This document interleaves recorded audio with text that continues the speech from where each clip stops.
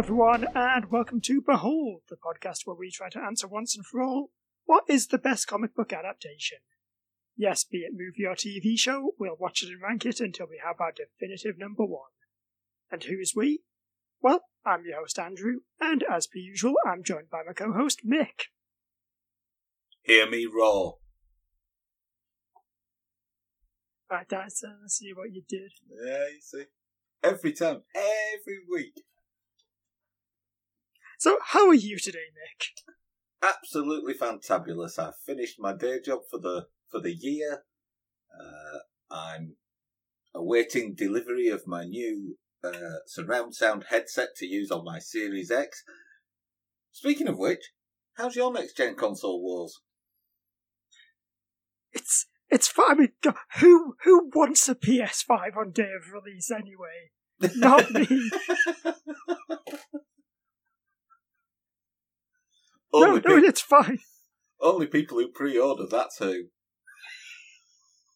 Yeah, I've decided that actually I didn't pre-order my PS5 as some kind of big moral stance against, those corporations and them trying to get you to buy into things where you've not.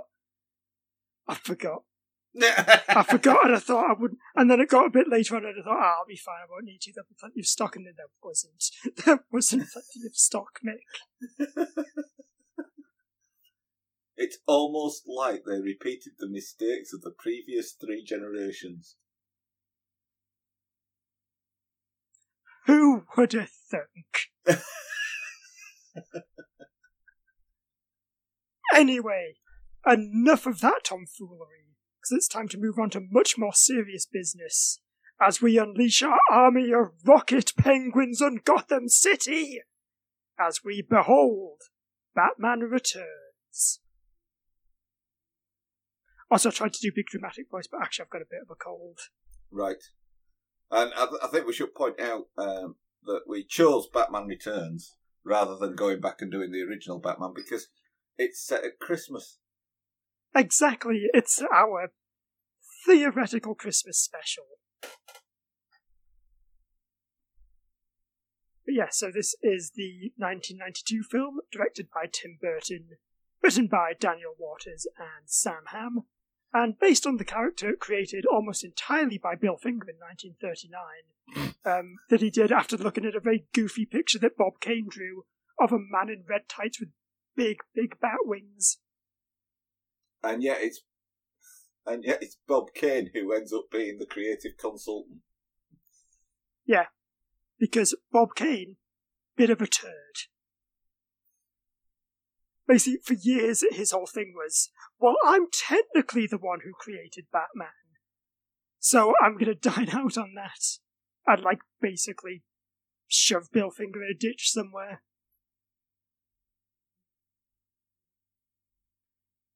So, yeah. I know this is kind of the part of the show where, we talk a little bit about the comics. But it seems a little bit redundant because it's Batman in it. I mean, as the senior member of the crew working on podcasts,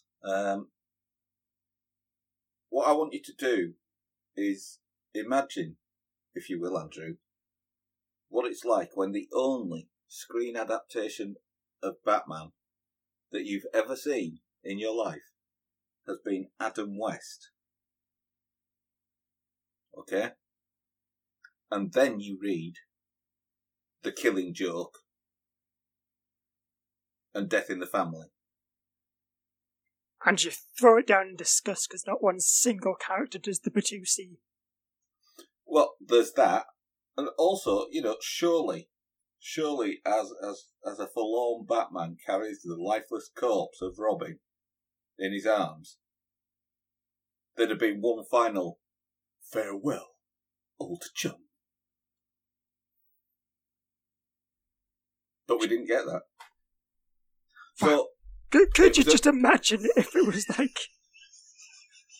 how will Robin get out of this one? Find out same bad time, same bad chance. Oh no, wait, he didn't. I guess it's probably how people felt when just shows got cancelled. But, so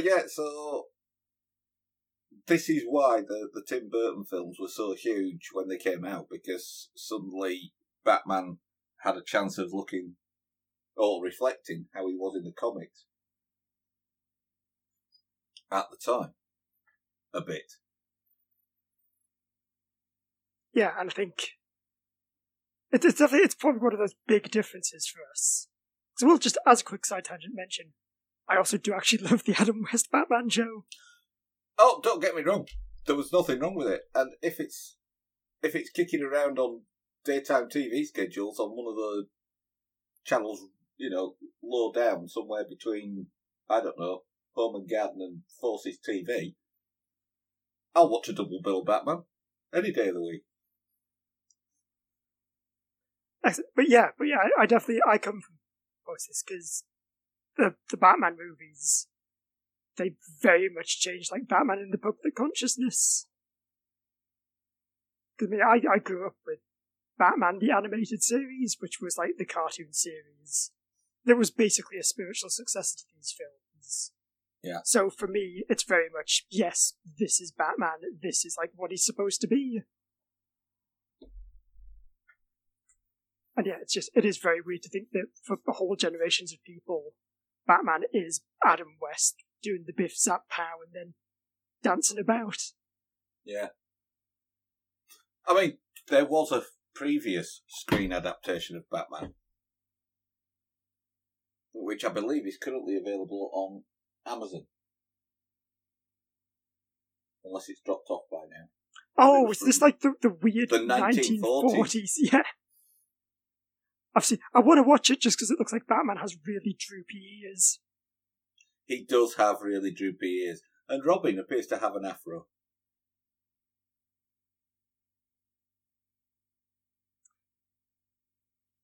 I mean, is that any worse than clearly, like, in his 30s Burt Ward in just uncomfortably tight underpants?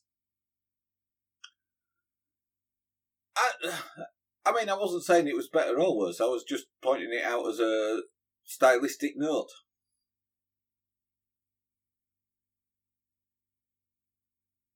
Fair enough. Anyway, Mick, you're familiar with the comics character Batman? I am. Excellent stuff. You got some favourite stories? I liked Hush a lot. Hush is good. I think the cool thing about Hush is, and for anyone who doesn't know, it's basically a story in which, like, one of Batman's childhood friends gets murdered, so it's to go around investigating who did it. And it's a really good, like, if you're not that familiar with Batman, it just introducing who he is, what he's about, and just, like, all his various villains. And I do really like it as that. Also, it's got Jim Lee art, and Jim Lee is quite good at that old art business. The ones that I mentioned before, Killing Joke, Death in the Family, although it's getting confusing now, isn't it? Because they've got a Death of the Family as well now. Yeah, which is just... I mean, I think that's the way with, like, every single comic, as they'll inevitably do. What if we do the same as another comic, but change one of the words? Yeah. I'm looking at you, Marvel, with your Secret Wars, and your Secret Wars 2, and then your Secret War singular. And then Secret Wars, but it's a different Secret Wars.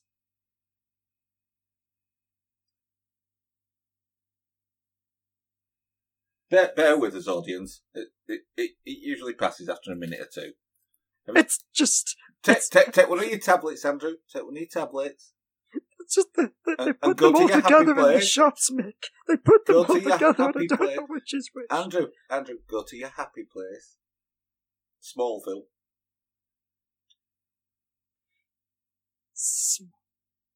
How dare you? Oh, I got him off that rant.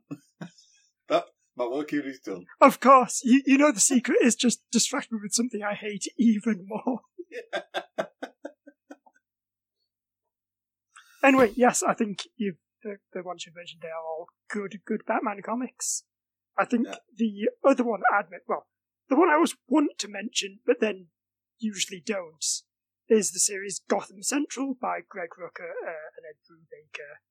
Now, it's a really incredible crime procedural drama. It does have the one slight problem of recommending it as a Batman story is that I think Batman appears in about 3 issues out of the 40. Quite fitting for a review of Batman Returns, then. It is. It's really the Batman Returns of comic book series. And then I think the other one of mine, that's one of my favourites, is Court of the Owls, which is... I've never got around to reading that one. Oh, it's really good. It's by Scott Snyder and Greg Capullo, who are the same team who did the Death of the Family that you mentioned. I think the reason I've not got round to reading it is because the only time I've seen it on sale since it came out is in a really overpriced box set with an owl mask in it. Oh, yeah, they did do that, ridiculous, massive bundle. You've also got to buy the owl mask. Video games comics. Just let me buy the thing without all the... I mean, really, video games also let me just buy the thing without unnecessary tat. I'll look forward to the Frank Miller collection Dark Knight Returns Steelbook edition. Oh God, DC are going to do that now. Yeah, wait. Does that mean it also it comes in a normal comic book cover, but then you've got to take that comic book cover off, put it in the steelbook, and then you've just got a random cover? What do you do? What do you do with the normal packaging? Why give me the normal packaging and the steel? No, Andrew. Smallville. You can't have 2 rants on the trot, Andrew. But no, Court of the Owls is great because it's Batman investigating this weird underground Gotham society, and there's one issue where they trap him in this weird maze thing, and just he starts to slowly lose his mind, and it does things the panels start just being upside down and on their sides. I think they used elements of that in the Gotham TV show. There was definitely a Court of Owls. Because they're sort of Gotham-based Illuminati, aren't they? Yes, exactly. All wear owl masks. Yeah. Anyway, speaking of bird-themed supervillains, there we go. There's the... Oh, eh? Oh. Shall we move on to the synopsis for Batman Returns? Let's. So, as always, there will be spoilers in this and in the discussion that follows. But it is a 28-year-old movie. So, you've had time. Oh, yeah, that's... Hey, Mick. Do you want to know something fun? Go on. This movie came out when I was 1 year old. Screw you. Anyway, speaking of awful babies... Just remember, I get the vaccine first, alright? It's fine. We don't need our illegal underground COVID raves. Oh my God, we could have one, and it could be like the blood rave from Blade.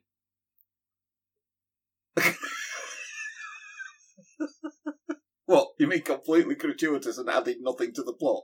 Yes, exactly. Okay, here we go. So speaking of plot, should I actually do it now? Yeah, go for it. Because there's a lot of it. Yeah, so, in a prologue set in the past, Tucker and Esther Cobblepot, who don't have any lines so they don't get their actors named, deal with it. Oh yes, they do. Because Tucker Cobblepot is Paul Rubens. Oh my God, is he? Yes. What? Look, I know I said I wasn't going to get sidetracked, but... What? He is unrecognisable.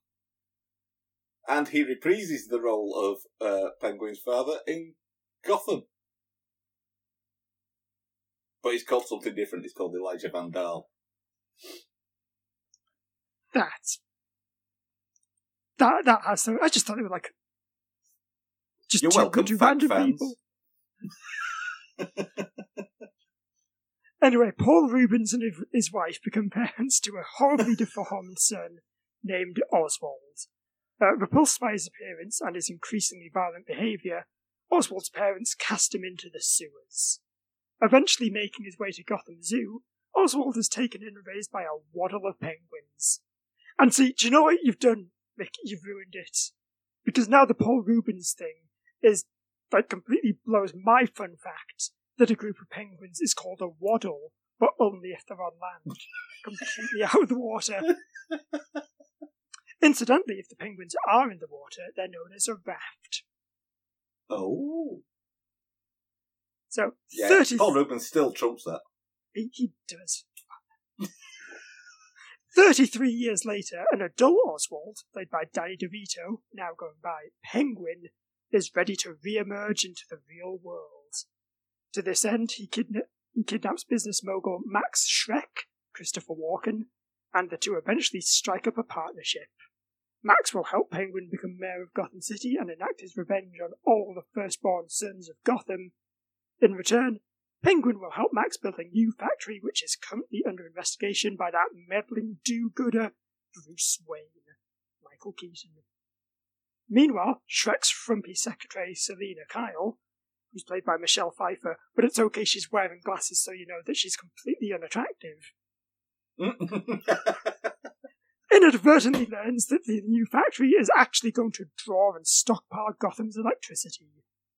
Max deals with this by immediately letting Selina go, straight out of a window onto the street below. However,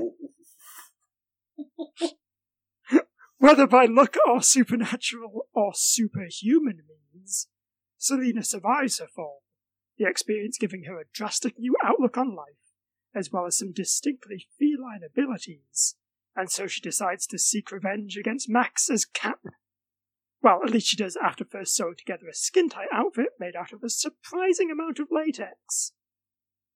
Indeed. And, I mean, to be honest, the synopsis does trail off a little bit here.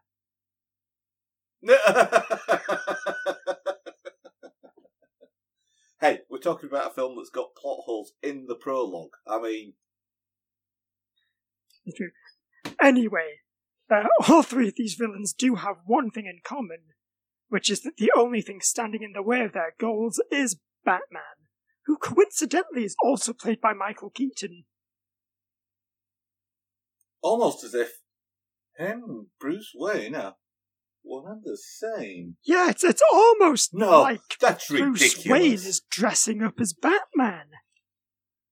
No. Really? No, that couldn't be.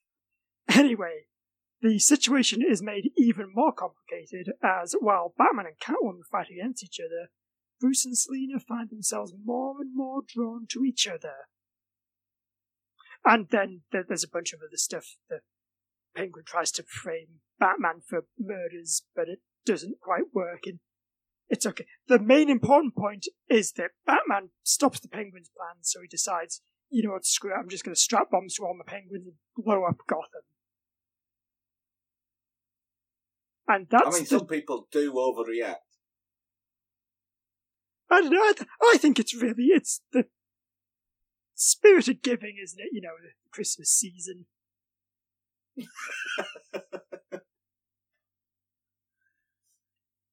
Anyway, yeah, that's more or less Batman Returns. Yeah. And I think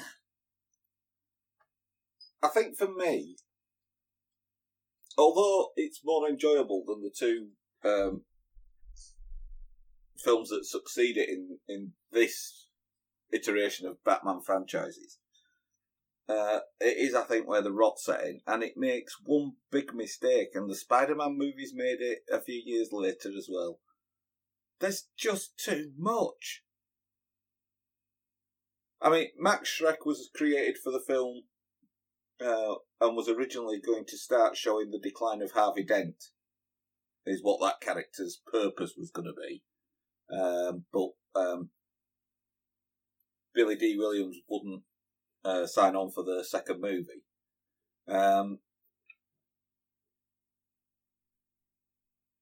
But Max Schreck is fine as a catalyst for bringing Selina Kyle into the plot, and giving her a reason for revenge and to be up against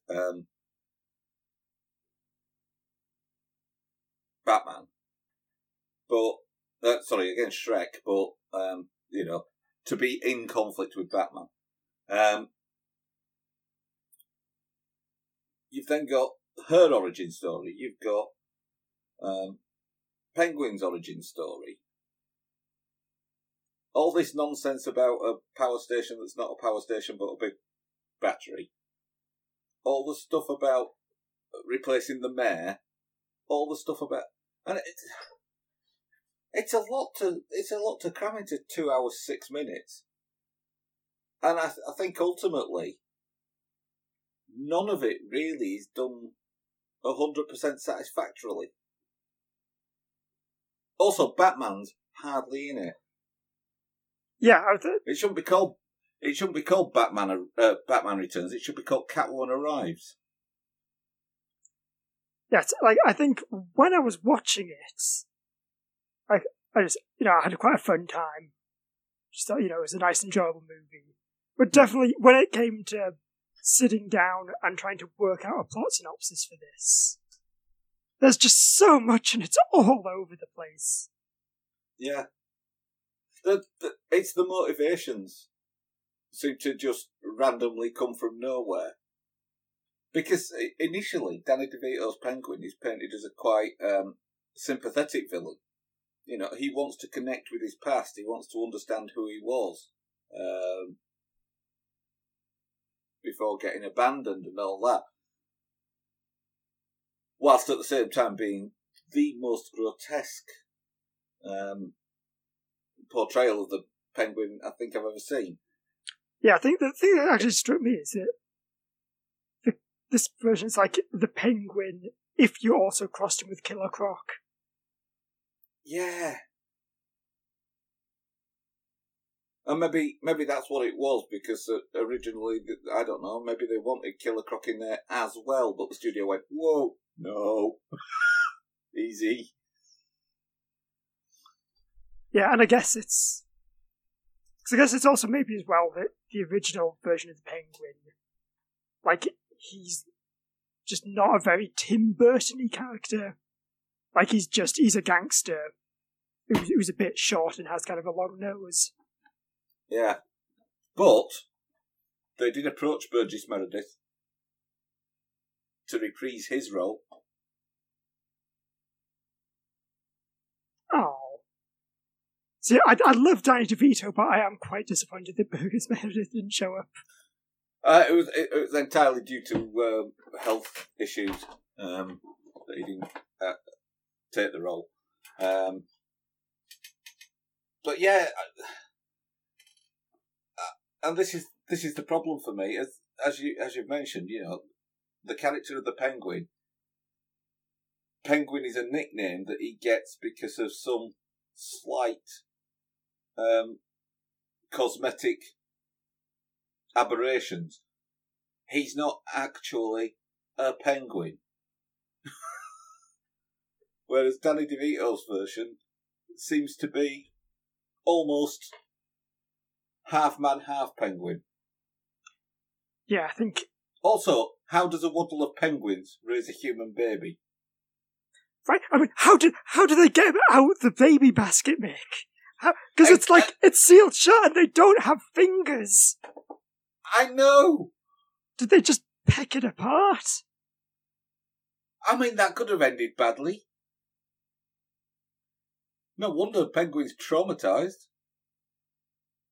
I think, quite frankly, it's a cowardly move on Tim Burton's part that he just cuts away from that bit.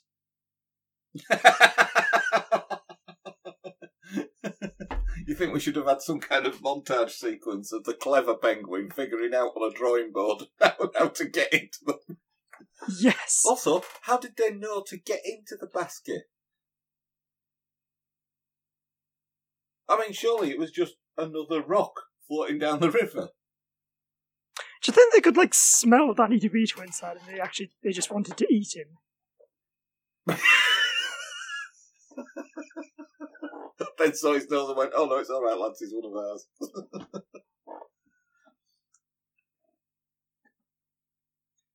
Yes, yeah, and like you say, Batman just like he isn't in this film pretty much. Like it's basically it's a Catwoman and Penguin film, and then occasionally it's like one of the assistants turns to Tim Burton and goes, you know Batman's supposed to be in this, right?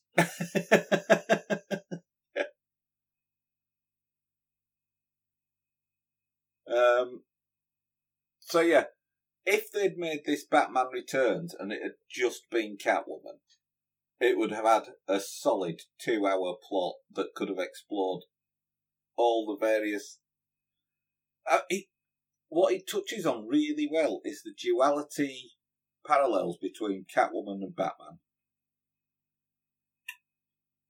The fact that they've both got two different halves that are drawn to each other is fantastic. I mean, the bit where they realise who each other is when they're having the dance, and Selina Kyle just turns to Bruce Wayne and goes, "Oh no, do we have to start fighting now?" It's a marvellous moment.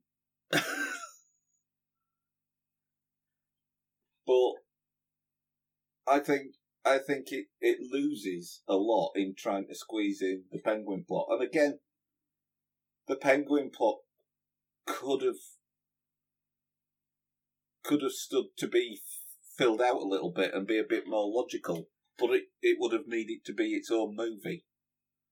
And in both of them, the Max Schreck character could have been the catalyst for those plots, but just not a third villain, because we all know that the 3-villain format really works in comic book movies. Don't we, children? Yes, just like ever example not found. Spider-Man 3? I said ever example not found, Mick. And I tried to remove that mental block by saying Spider-Man 3. I don't know what you mean, Mick. Don't you mean? Oh no, so because then there was Amazing Spider-Man 2, which did like the exact same thing. Exactly. Except worse, because it's like it's Electro and the Green Goblin and the Rhino, and then just like a backpack with Dr. Octopus and the Vulture in it.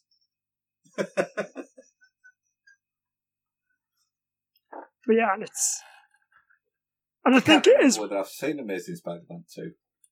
And I think as well, the problem with having the Penguin in it is, like, he's not really got the same connection to the plot.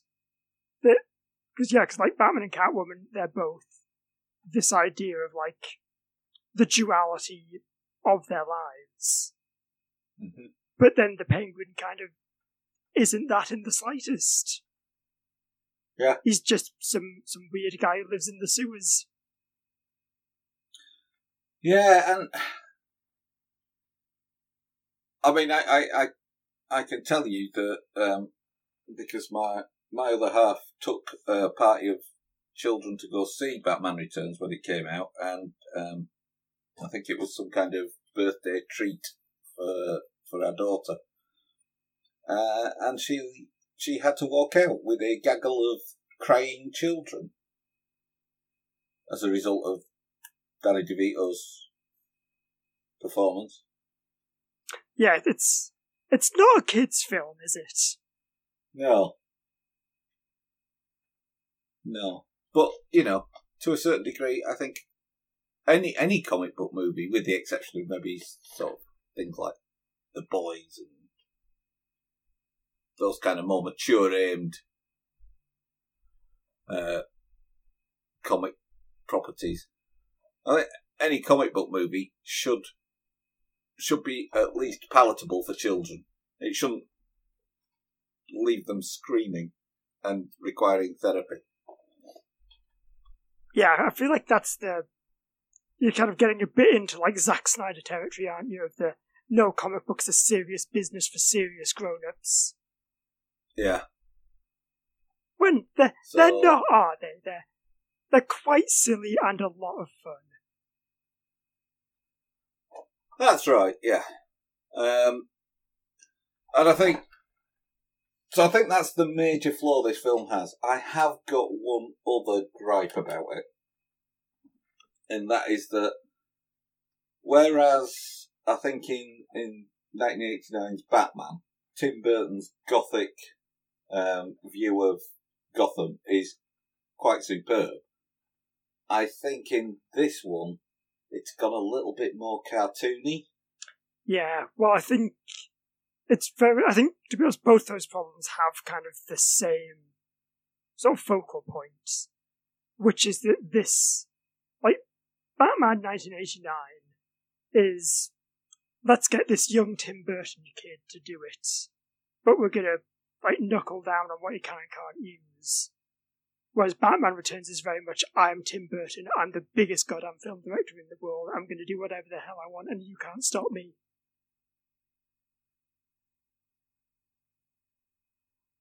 And he did. Yeah, and I think it's basically this one, like Batman 1989, feels like a Batman film directed by Tim Burton. This feels like This feels like a Tim Burton film with some Batman characters in it. Yeah, that's a fair point. I'll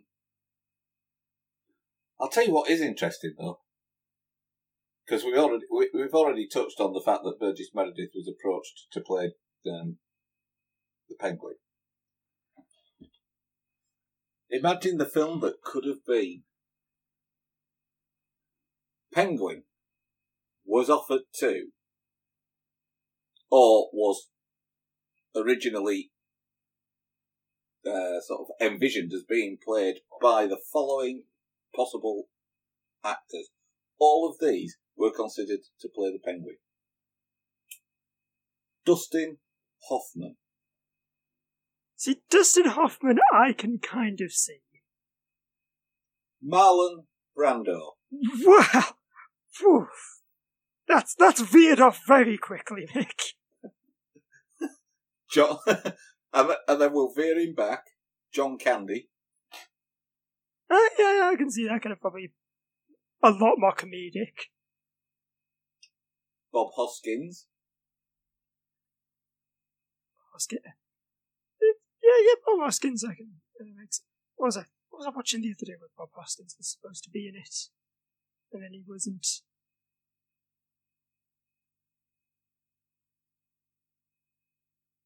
Untouchables. That's it. He was supposed to be Al Capone. Right. Look. Sometimes things in podcasts are just for me, and that's one of those things. Dean Martin. Dean Martin. Yeah. Dudley Moore. Now, the thing is, if you have Dudley Moore as Penguin, surely you've got to have Peter Cook as Max Schreck.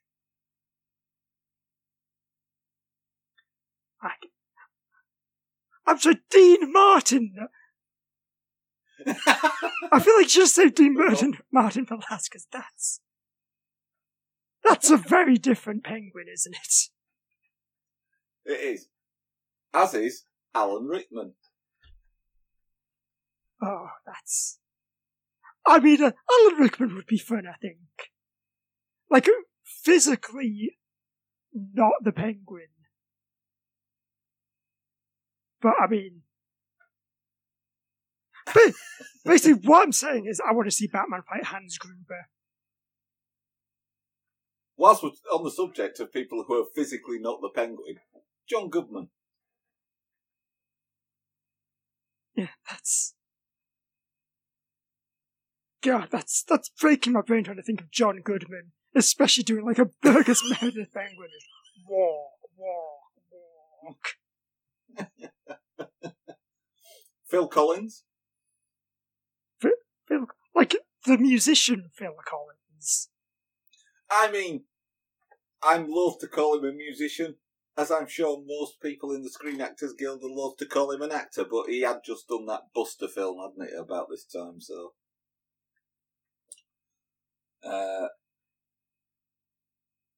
Christopher Lee. Christopher Lee. That's even worse than John Goodman. Just a walk. Joe Pesci. Okay, Joe Pesci. Joe Pesci is the Penguin I would watch. Ray Liotta. I don't know whether that was just because it sounds like he's got Otter in his surname. And I think what happened is it that they said Joe Pesci, and then they just said, wait, hold on, the Goodfellas came out by that point. It must have been around that time. What if that's what spawned it? What if actually the secret behind Goodfellas is that they all just met at a casting audition for the Penguin? As far back as I can remember, I always wanted to be the Penguin. Gabriel Byrne. I mean, that would have been a Penguin that outbrooded Michael Keaton's Batman. Yeah, I feel like that definitely part of this list is just who has got a big nose. Alex Rocco. That's not a name I'm familiar with. And Christopher Lloyd.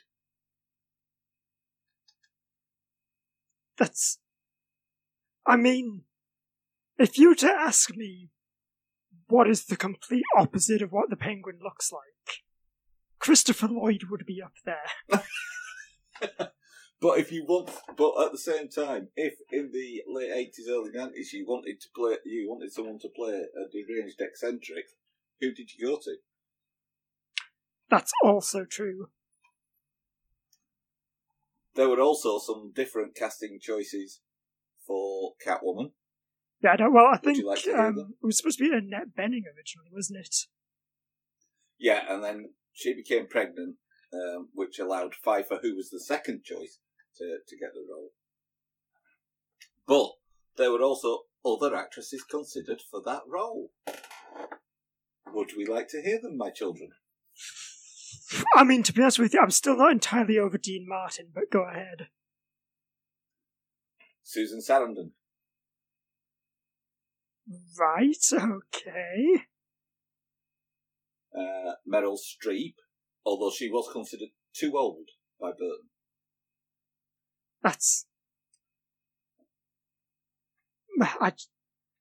Surely Meryl Streep does not seem like the kind of actor who would just go up for, okay, Meryl, now you're going to dress up in all this latex and say, meow.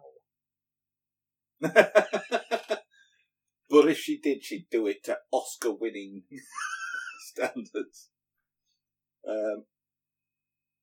Brooke Shields, who Burton did not consider bankable.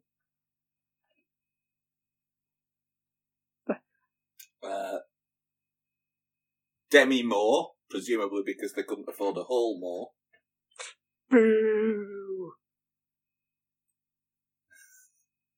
Nicole Kidman, who of course got the consolation prize of being Chase Meridian in Batman Forever. Yeah, I'm not sure about your usage of the words consolation and also prize.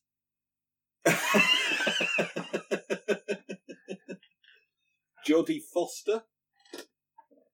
Oh. Are you sure they didn't do that thing that I do sometimes where they get Nicole Kidman and Jodie Foster mixed up? And so they just put both names on the list just to make sure they got the right one.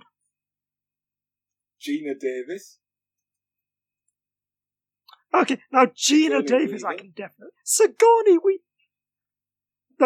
Weaver, that's definitely just, she is quite famous at the time, isn't she? So let's cast her.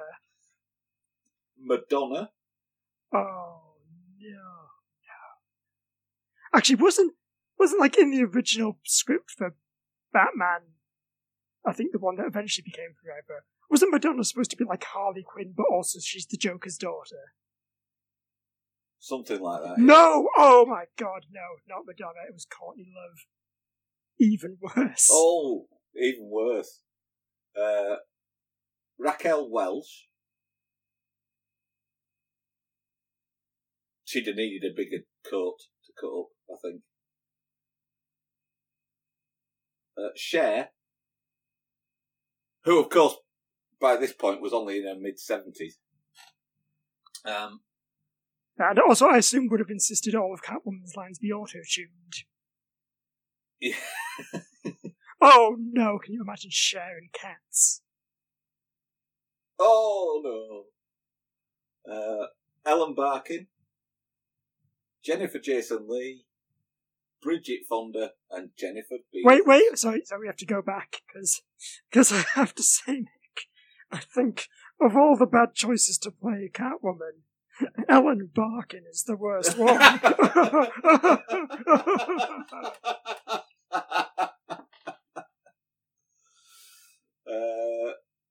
So, yeah, Max Schreck, a much smaller list. David Bowie. I mean, I was going to say you'd have to get something pretty spectacular to give Christopher Walken a run for this money, but David Bowie will do it. Bowie turned down the role to go off for being David Lynch's Twin Peaks Fire Walk with Me. That's a choice. To be fair, probably a wise choice.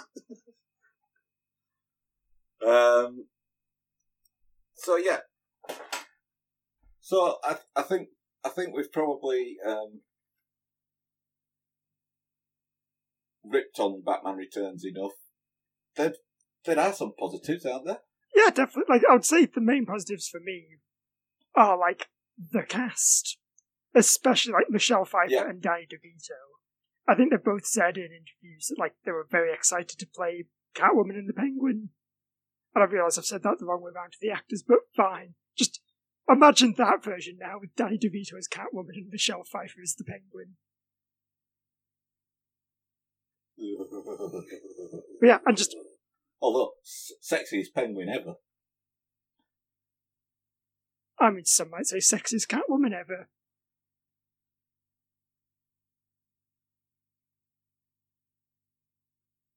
Anyway, they're both very good actors, and I think the fact that they are just having a really good time shines through a lot.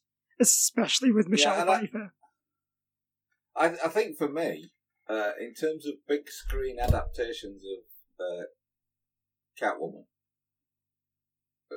for me, Pfeiffer to this point in time is probably the definitive one.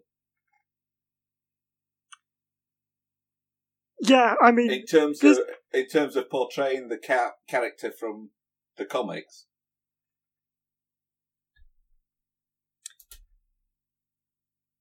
Yes, I mean, I think definitely I would agree, but also it's hard for me to. I might be slightly biased because I did see Batman Returns at a certain age. And let's just say the line "Miss Kitty, I feel yummier" was opened a lot of doors for young Andrew. Well, let me just say that I was beyond that age, and no, she is still for me the quintessential Catwoman. Yes, I think she's got that sense of, again, that kind of sense of fun that you want with Catwoman. Like, part of why she's being Catwoman is just that she bloody loves being Catwoman. Yeah, and the other thing is that when she's... Because when Anne Hathaway played it in the Nolan trilogy, for me, there wasn't enough separation between her characterisation of Catwoman and her characterisation of Selina Kyle. Whereas that whole dual nature, the thing that Bruce Wayne has to do when he's being Bruce Wayne and not Batman, Michelle Pfeiffer gets that off pat for Selina Kyle post Catwoman transformation. Yeah, so for me, she gets that. The separation between the two halves of Catwoman, she does that perfectly to mirror the same in Michael Keaton's Batman. Yeah, and I think, to be fair with Anne Hathaway, I think that's probably something that's been lost from the comics a bit as well, because I don't think Selina Kyle as like a separate entity from Catwoman is as much a thing anymore, which I do think is a shame because I do like them both having to deal with that duality, and it kind of makes it make even more sense, like why they're drawn to each other. Because, and I think that's the important. I think the important thing with any Batman villain is that the Batman villain has to somehow reflect part of Batman's numerous psychoses. So, like, you know, where Batman is the symbol of order and justice, that's counterpointed by the Joker, who is just a force of chaos. In the battle of duality,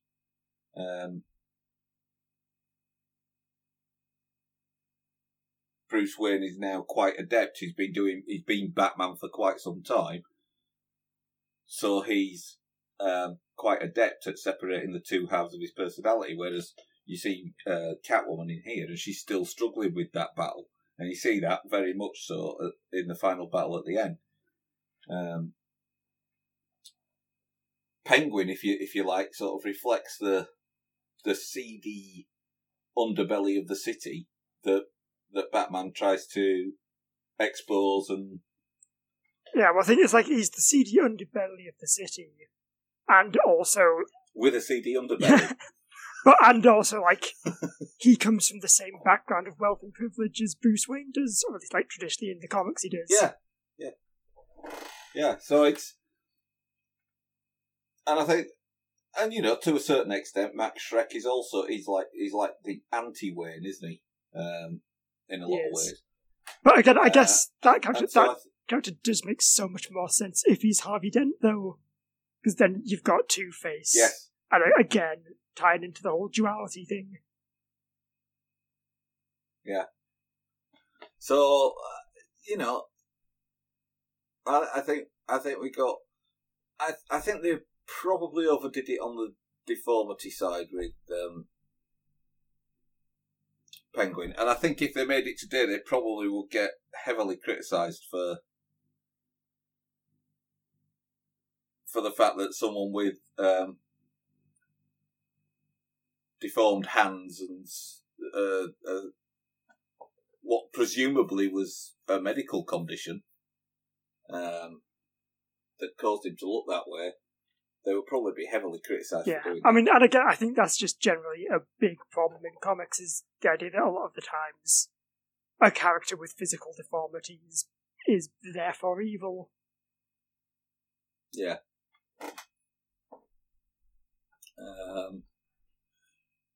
But yeah, I mean, although it's easy to criticise Batman Returns when you sort of look in depth at it, if you try to scrutinise the plot, if you try to scrutinise any of the characterisations.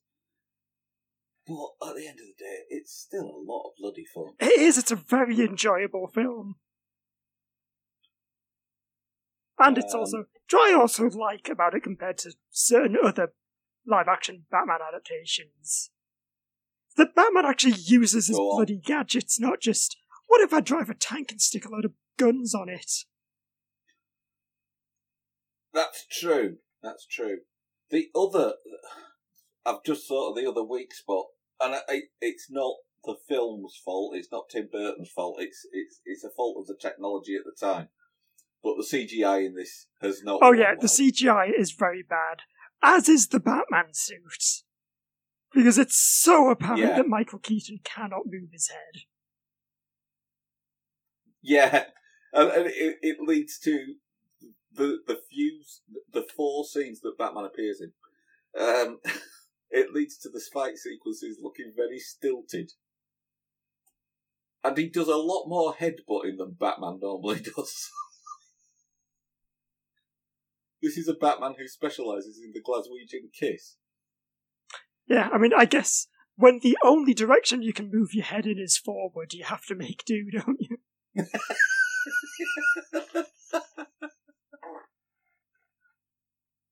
But, you know, the stiltedness of the movement aside, some of those fight sequences especially the ones on the rooftops with Catwoman, are beautifully written. The bit where they have their first fight, she beats hell out of him, and then he just strikes her back once, and she falls to the floor and goes, "How could you? I'm a woman." And he automatically goes into dashing chivalrous knight to go help her up. Yeah, and then she just kicks him in the chest. Yeah, brilliant. So there's a lot to enjoy. Just maybe don't try and think about it too much.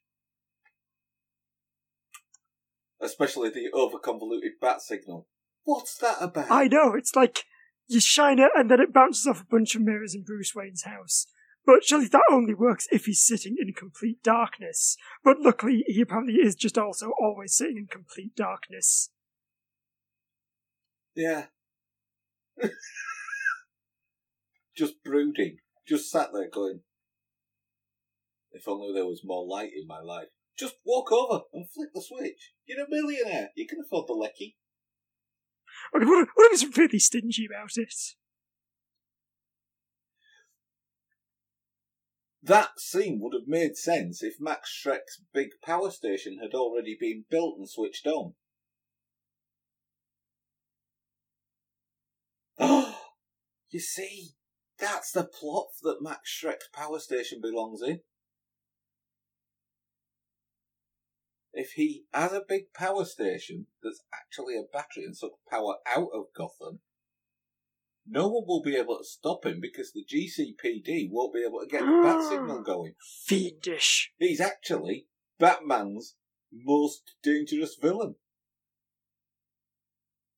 Actually, I know we're kind of joking, but the idea of a Batman movie where someone takes all the power out and so he can't use any of his fancy electronic gadgets, that could actually be kind of cool. Yeah.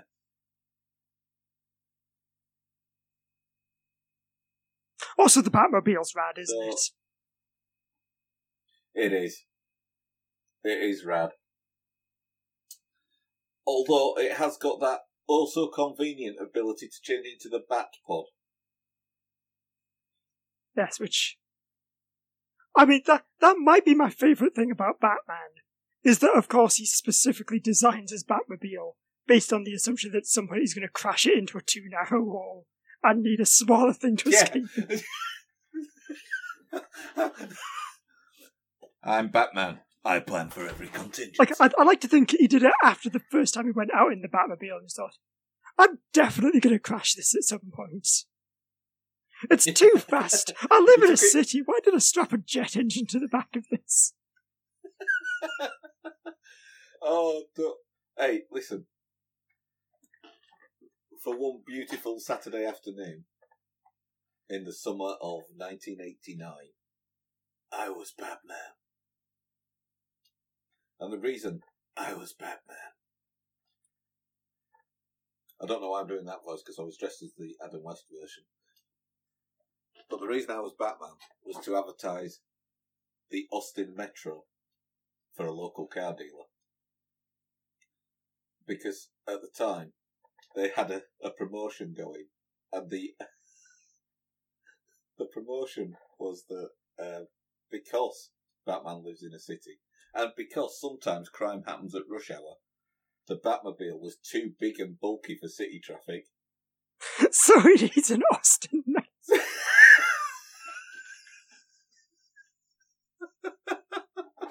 Can you imagine Batman pulling up? Batty is poking through the roof. Don't worry about it. I'm awkwardly shuffling out his Austin Metro. So the guy who was organising this promotion for this local dealership didn't really do much in the way of research, because the way he planned it was that Batman was going to pull up in the white Mini Metro Batmobile. It had Batman stickers on the side. That's how you knew it was the Batmobile. he was going to pull into the car park in this Right, and again, Batmobile. just stepping back a moment, this Batmobile, which you're saying was painted white. It was a white. It's the traditional colour of Batman. Well, I think it's because they didn't have a black one in stock on the day. And they didn't even have a dark blue. No. Hey.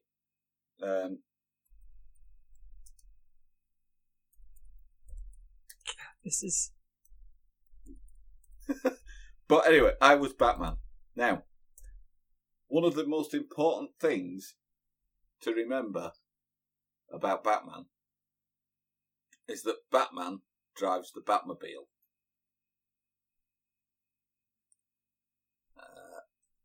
And in this particular instance, Batman couldn't drive.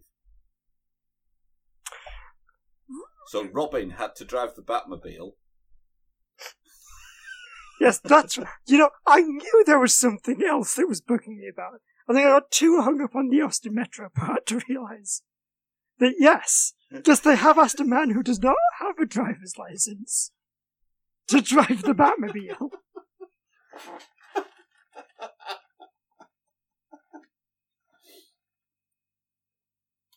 Oh, God, you've shared the advert. I'm watching it now.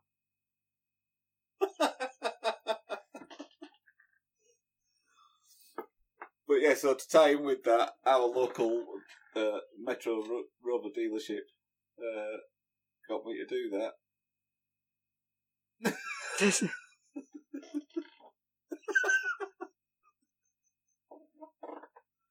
I mean, this is just...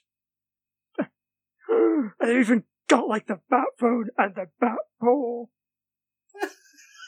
But nope, can't get in the Batmobile, no time for that. Oh, they shouldn't have zoomed in on Batman and Robin's faces. That is not Adam West and Burt Ward.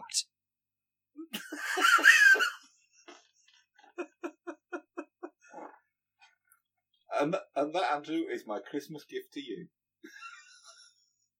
It really is the most wonderful time of the year. Anyway, should we rank Batman Returns? We should. So, yeah, it is now time to put it on our list from 1 to... Yes, it's now time to put it on our list from 1 to 25. Number 1 being Road to Perdition, 25 being 30 Days of Night. So basically what you're saying is we need to put it on our list somewhere between 1 and 24. I mean, 24 is the 1990s Captain America, so between 1 and 23, really. Yeah. So, I'm thinking as maybe a starting point.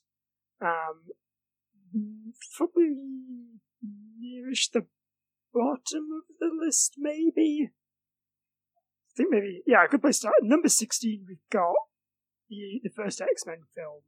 Then number 17, we've got Tank Girl, which I feel like maybe falls into slightly similar territory of being a film that has a lot of problems, but that I like a hell of a lot. Oh, yeah. You see, I like Tank Girl. I think and I like maybe Batman I like Returns. Tank Girl more than Batman Returns. I think I will probably return to Tank Girl before I return to Batman Returns. Yeah.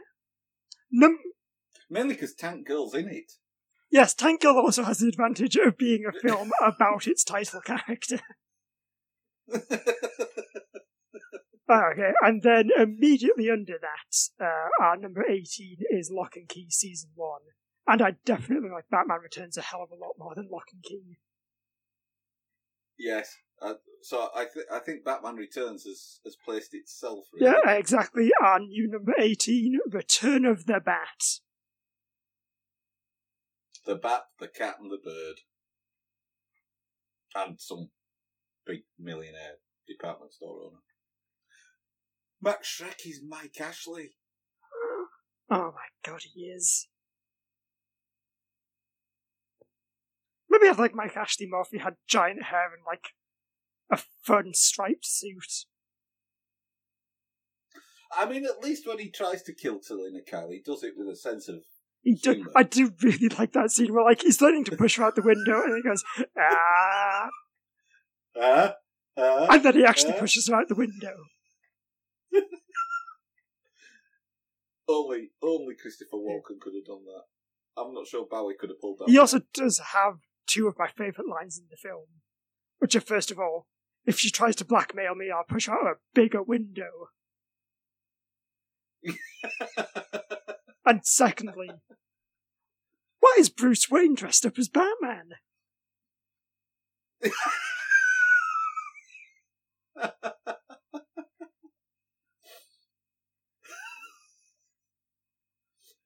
It's the fact that he's been watching that fight quite intently, and there are several clues dropped about who's who.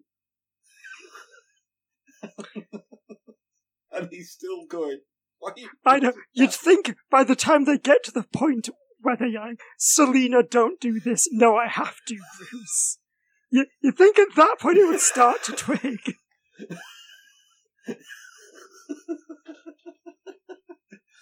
How the hell did this man make so much money? To be fair, maybe he was confused by the stunt doubles coming in for a lot of the fight.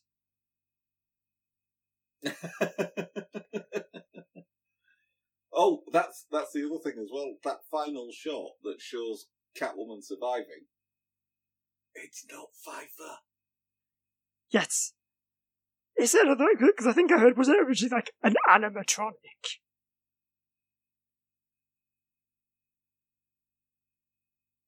I don't know. It was basically put in at the end at the behest of studio execs because they wanted to make it clear that Catwoman had survived. Oh, right, it's your classic, in case we want to do a spin-off film.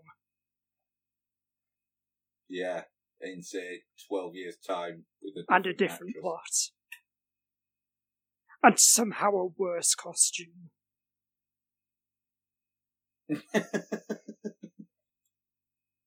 I've still not seen that one.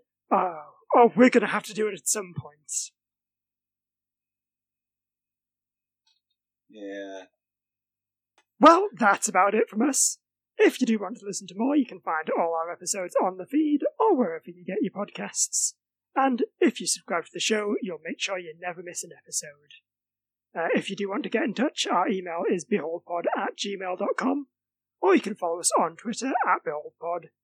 And if you are a fan, we'd also really appreciate it if you did, leave us a review on your podcast app of choice, or just recommended us to a friend.